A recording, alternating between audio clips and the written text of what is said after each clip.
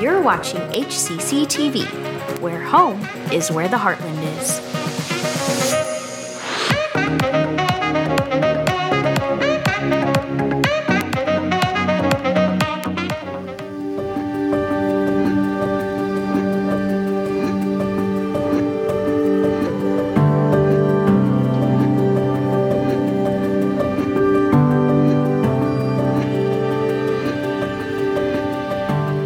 Kim and John are on the hunt for the perfect family home.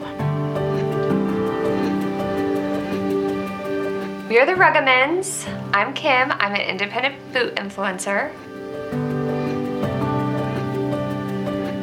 Oh, and I'm John. I specialize in designing creative laboratories and sensory-rich environments for unlocking the potential of the next generation. He designs playrooms. So we're looking for a free-form space. Our budget's $20 million, and I avoid conflict at all costs.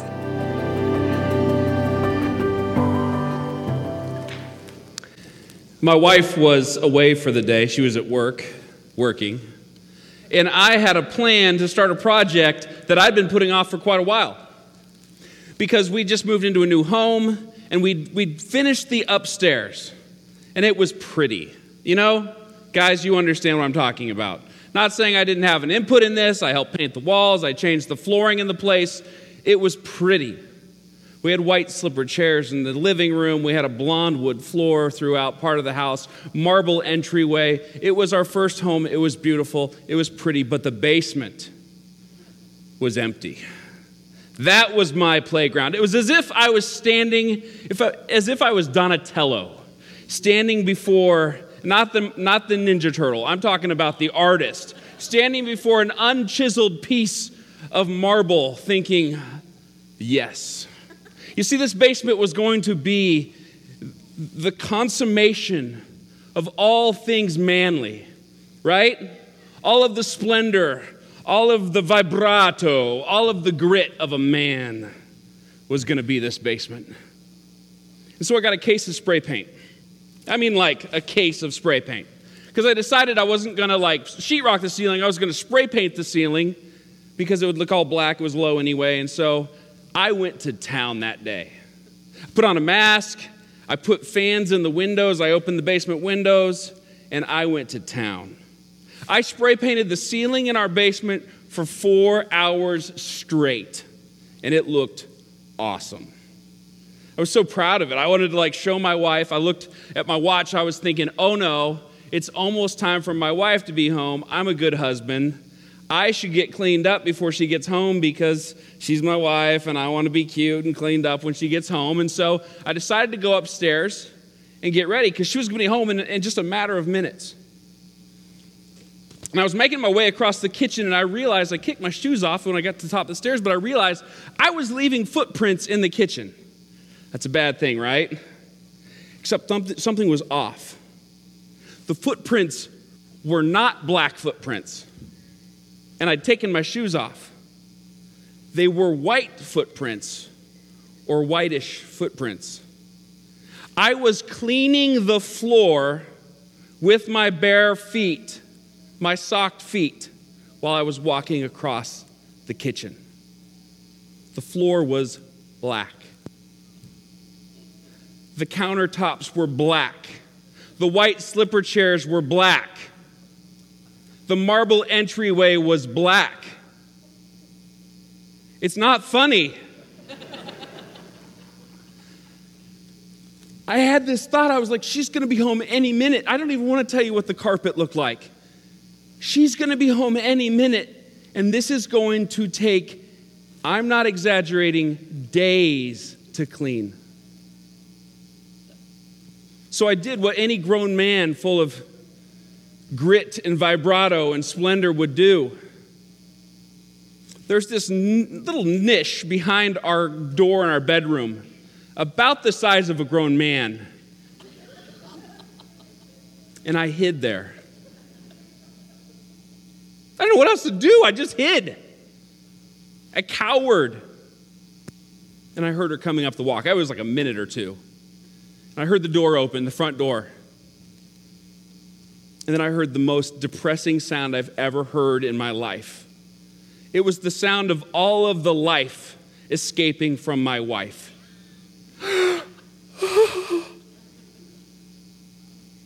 And it was quiet for way too long.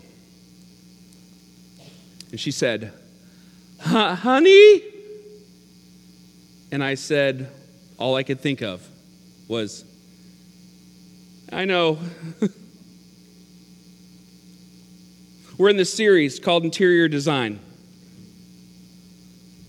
And like Craig said earlier, it's really the idea that we would embrace the ways and the truth in the life of Jesus so that the interior of our lives would begin to change so that we could even then begin to affect the exterior relationships and the world around us. It's why Paul, in a book to the Romans, writes this.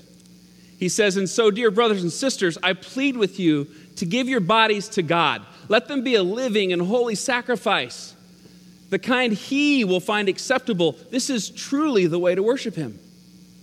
Don't copy the behaviors or the customs of this world, but let God transform you.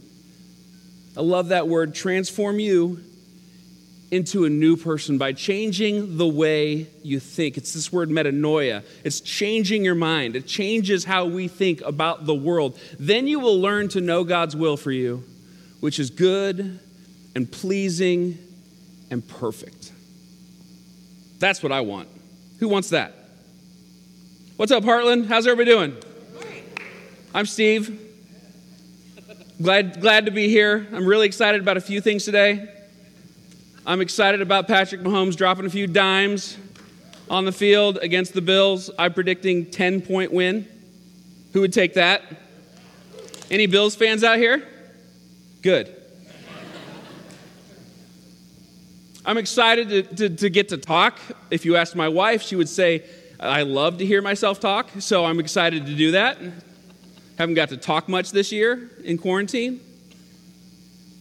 But really, honestly, I'm excited because I believe that God, I've been praying about this and thinking about this, I believe that God wants to unlock something in your heart today.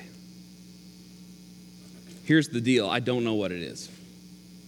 That's between you and God. But I believe that His truth is going to confront us in a way that He wants to unlock something in your heart today. And that something, I believe, has to do with what I want to talk about. Why was a grown man hiding in a bedroom behind a closet door? Well, it was because I was embarrassed, yes, because I'd trashed the house. It was because I was afraid that I would disappoint my wife. It was because I was scared, literally, of her reaction. Although she's the nicest person in the world, I would be mad at me. But ultimately, it was because I knew something was unavoidable, and that was conflict. I hate it. I hate conflict. It bugs me. I don't know about you. If you like conflict, I'm sorry. There's something wrong with you. Go away. Don't really go away yet. Wait till I'm done talking. Let's look at the definition of conflict so we're all on the same page with what I'm talking about. Conflict. To come into collision or disagreement, to be contradictory or at variance or in opposition. It's this clash.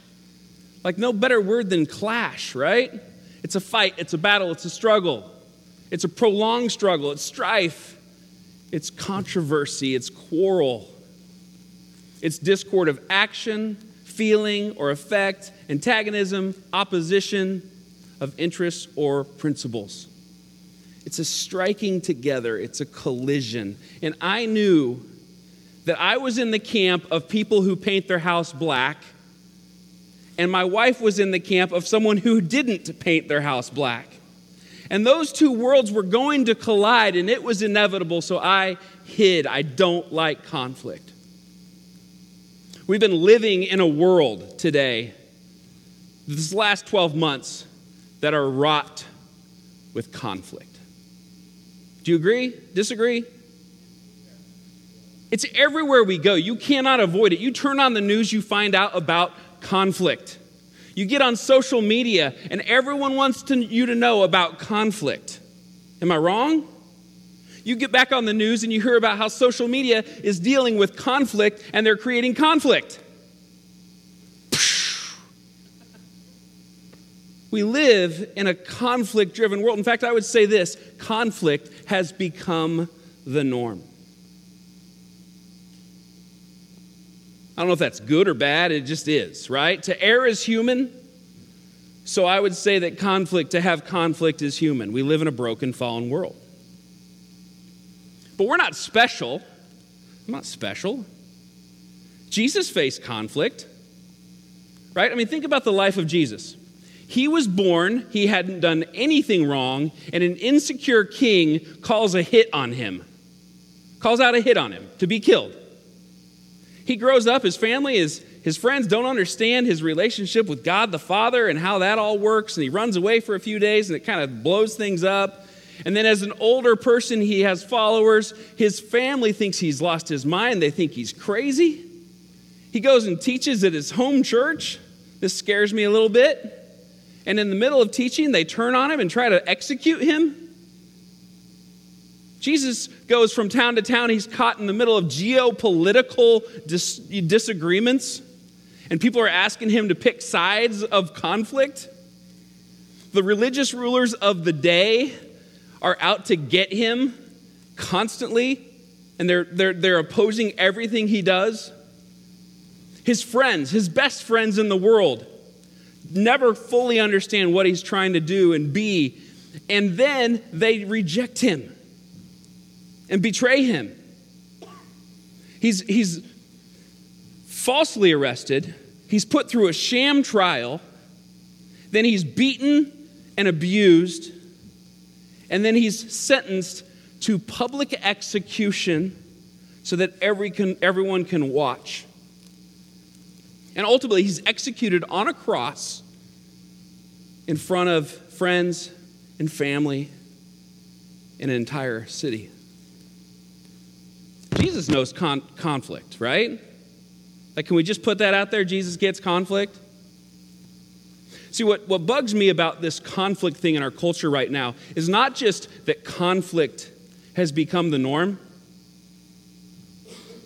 It's that enemies have become the norm.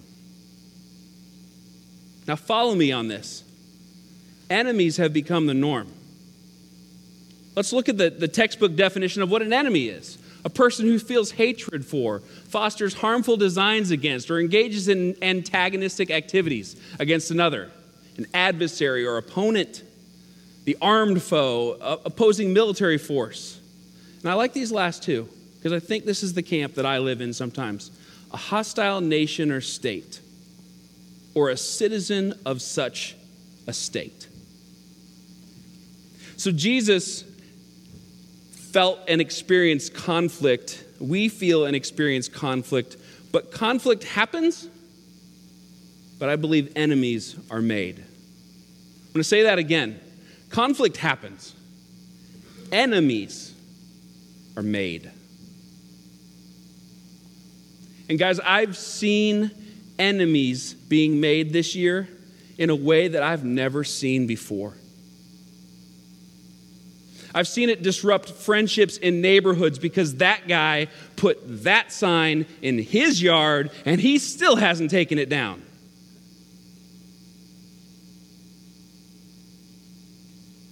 I've seen conflict arise on Facebook where people have, maybe I've been a part of this, unfollowed other people, maybe. Or there's this great snooze function that you just keep hitting. You guys know what I'm talking about?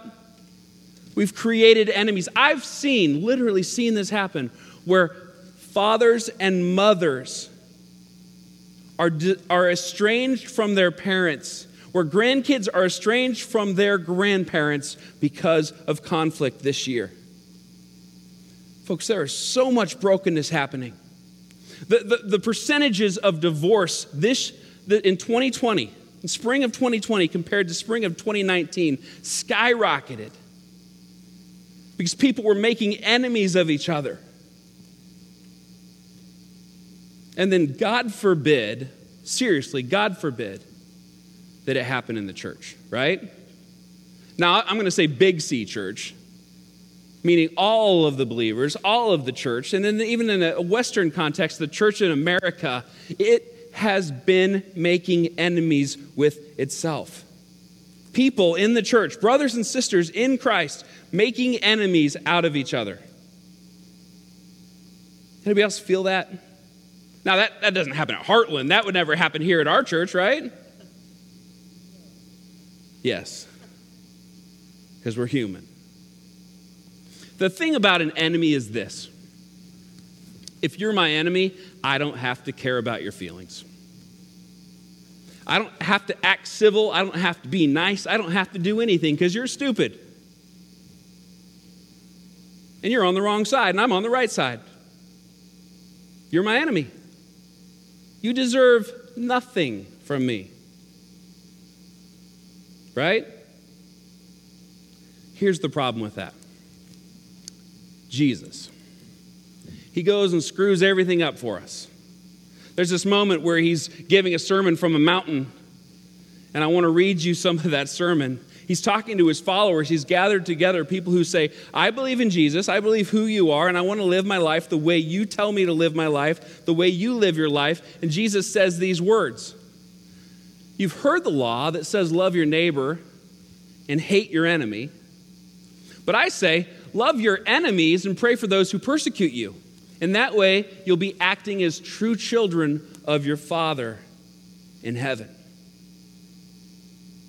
Real quick, I want to look at the Greek in this because I want to look at the word hate. It means to detest. It means to denounce or to love something less than. If it is your enemy, you can say you're not worth it. You're not worth anything. I hate that about you. I hate the things you choose to be. Is a nice way of saying I hate you, right? And then this other word, enemies, I think is important to look at too. And that's a person resolved to inflict harm. I love how the Greek could be translated either enemy or hostile.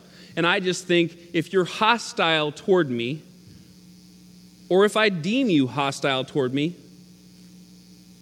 you're my enemy. And Jesus flips the script. He says, love your enemies. So there you go. There's the solution, guys.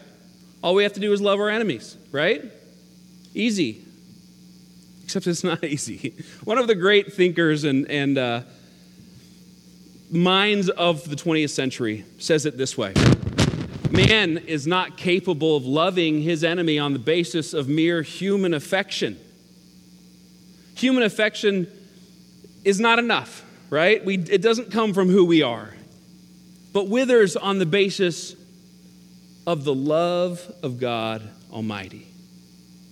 And when I'm reading Mr. T and his tweets, you think I'm joking. Y'all need to subscribe to some Mr. T these days. I say amen to that, right?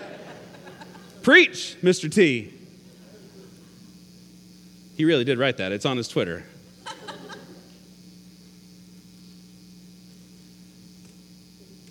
My human reaction will never be to love my enemies.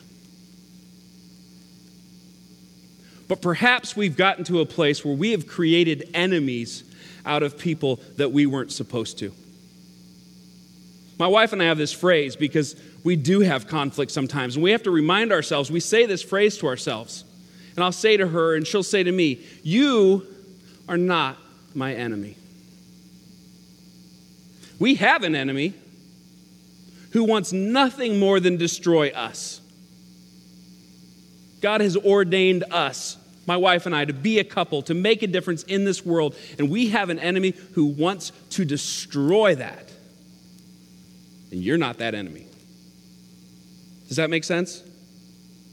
Folks, we have an enemy who wants nothing more than to destroy the bride of Christ, to bring division and hatred and hurt into the church. And we are not that enemy. But I feel like sometimes we treat people like that enemy. What if? we began to take on the ways and the truth and the life of Jesus. I look at Jesus, and he says in this moment,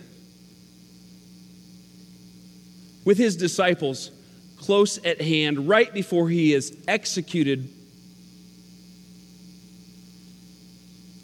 he's in the upper room, he's serving communion, and he says this verse. If you could skip forward a couple, I jumped on you, but I really want to say this one first. He says, "This is my blood of the covenant, which is poured out for many for the forgiveness of sins." See, I'm pouring my life out for you guys, but it's not just for the sake of doing it. It's not because it's the right thing to do. It's so that I can have your sins forgiven. Forgiveness is the ultimate act of love that Jesus shows us. And forgiveness for me gets a little twisted sometimes because I think of forgiving someone, I'm like, yeah, we're good, thanks. But forgiveness is different. Forgiveness is saying, you don't owe me anything. I had a friend once. I thought he was a friend. Turned into a toxic relationship, literally, to the point that I thought I was going to get hurt in this relationship. I cried while I was in this relationship. It was destructive toward me. This person would ask me to do something, I would do it. They would ridicule me. I got an email once from this person, and I held on to it. Because if the people who thought well of this person knew that this email existed, if they could just read this email, then I could get my revenge. So I held on to it, waiting for the right time, the right place to release this email to the right person. I might get that person's job. I might make them miserable. I had this over them because they had made my life miserable. And I remember a friend of mine at the time, he just said to me, "Hey man, you got to let it go. He said, you got to delete it." And I deleted it because I wanted to have nothing over that person. He didn't owe me anything. The problem, I was getting sick, visibly sick, emotionally sick, spiritually sick when I saw this person. It was eating me alive. I accidentally, randomly, it happened to be in a hospital and was in an elevator with this person. I felt like I was going to throw up. I knew this wasn't right. And through a series of events, I really felt like God was saying, you have to forgive this person. And I had to get to a place where that person owed me nothing. Does that make sense? I want to tell you another story really quickly of Jesus as he's hanging on the cross. He's been beaten. He's been bloodied. There are people who are gambling over his clothing on the ground, the same people who have and are and will kill him, his mortal enemies. And Jesus offers this beautiful phrase to them. He says, "Father, forgive them." Father, forgive them, for they don't know what they're doing. My whole life I've grown up thinking, yeah. Father, forgive them. And I think that sometimes because they're stupid and they don't know anything and they're on the wrong side of an issue. So Father, forgive them because they're wrong. And that is not what Jesus was saying. As he hung on the cross, Jesus was looking down on these men who were going to kill him, murderers. And he was thinking, Father, when you look at these men, I want you to see me. I want the blood that I am shedding right now in this moment to cover their sins. God, when you look at those men, would you see men who are blameless?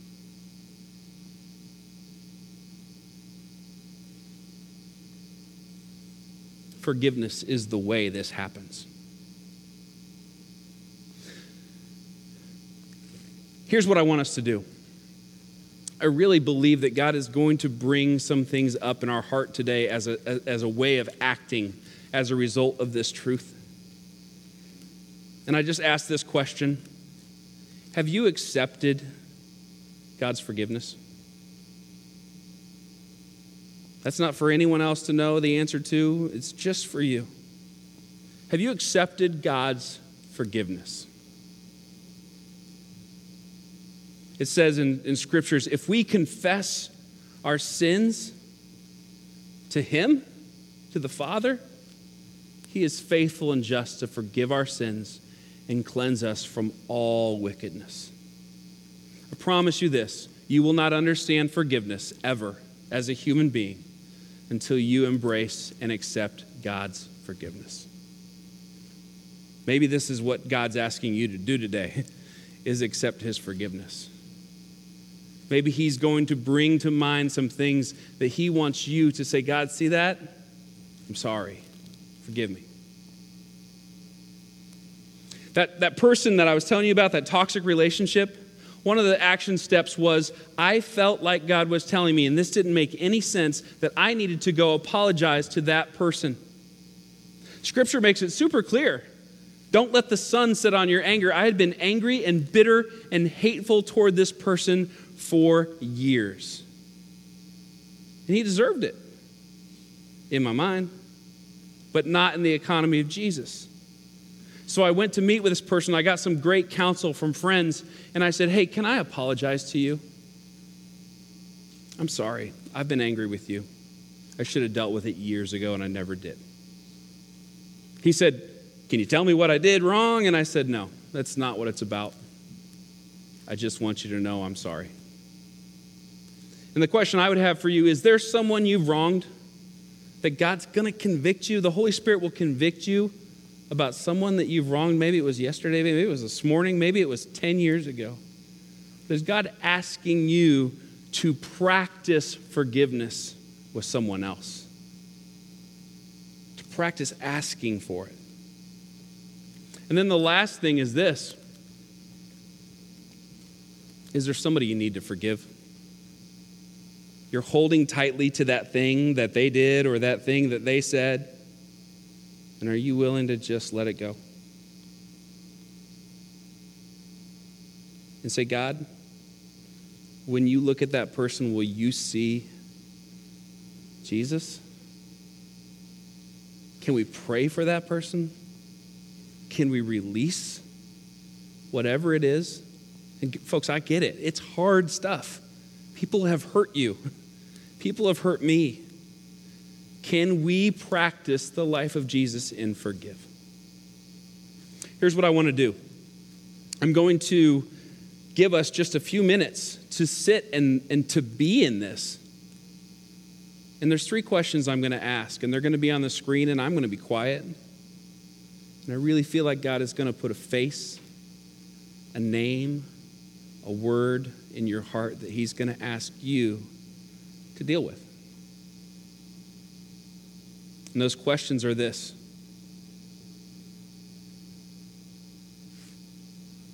Have you asked God for forgiveness? Would you say, this person, I need them to forgive me. I need to ask for forgiveness. And then the last is, do you need to forgive someone?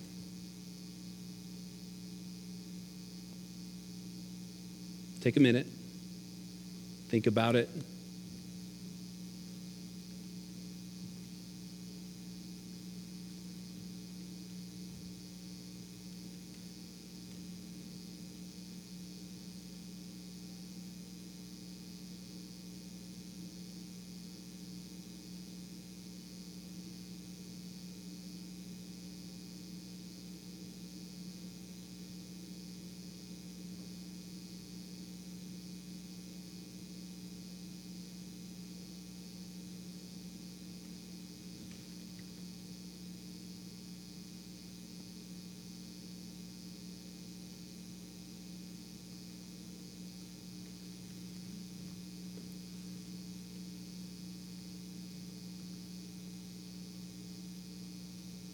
have a couple phrases in life that I have found very helpful.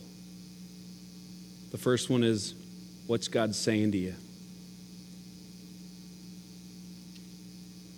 It's a beautiful thing that the Creator God of the universe is speaking to each and every one of us differently in this room, online, wherever we're watching this today. And He's saying something to us. And the question would be this: what's God saying to you? And the second question is, what are you going to do about it? When I say that, I mean the next 24 to 48 hours, because if you don't do it then, you probably won't do it. And I also believe that God can give us pretty clear steps, like, here's what I want you to do. And I know before, when I've felt like God is asking me to do something hard or to have a hard conversation, I need help. So there's a few things I want to offer as help for you guys. One, there's a class at Heartland that we've started. It started last week, but it's not too late to jump in. It's called the EHR course. It's on this Tuesday. It's helping you have healthy relationships. It's encouraging you and teaching you how to have hard conversations. Don't do it alone. There's a lot of great resources out there and a great community there. If you want to find out more, go to the website, go to the hub, and they'll help you get signed up for that class. The second thing would be this: come forward and pray if you're in this room. I know it's weird. Everything's weird right now. But there's great people up here who want to pray for you in this moment, to pray with you about all of the things you're feeling and going through, and encourage you. And so don't be too proud to be prayed for. We want to do that. If you're online and you want to be prayed for, you can go through the chat settings, and there's a Zoom room where someone will gladly pray with you and for you. And the last is this. Would you guys stand with me, please? I just want to give this as a benediction for all of us as we go out today. In the book of Ephesians, Paul, he's writing to the church in Ephesus, and he says these words, and this is my prayer and my wish, not just for Heartland, but for me and for all of the church. Get rid of all bitterness, rage, anger, harsh words, and slander, as well as all types of evil behavior. Instead, be kind to each other, tender-hearted, forgiving one another, just as God, through Christ, has forgiven you. Amen. Have a great day.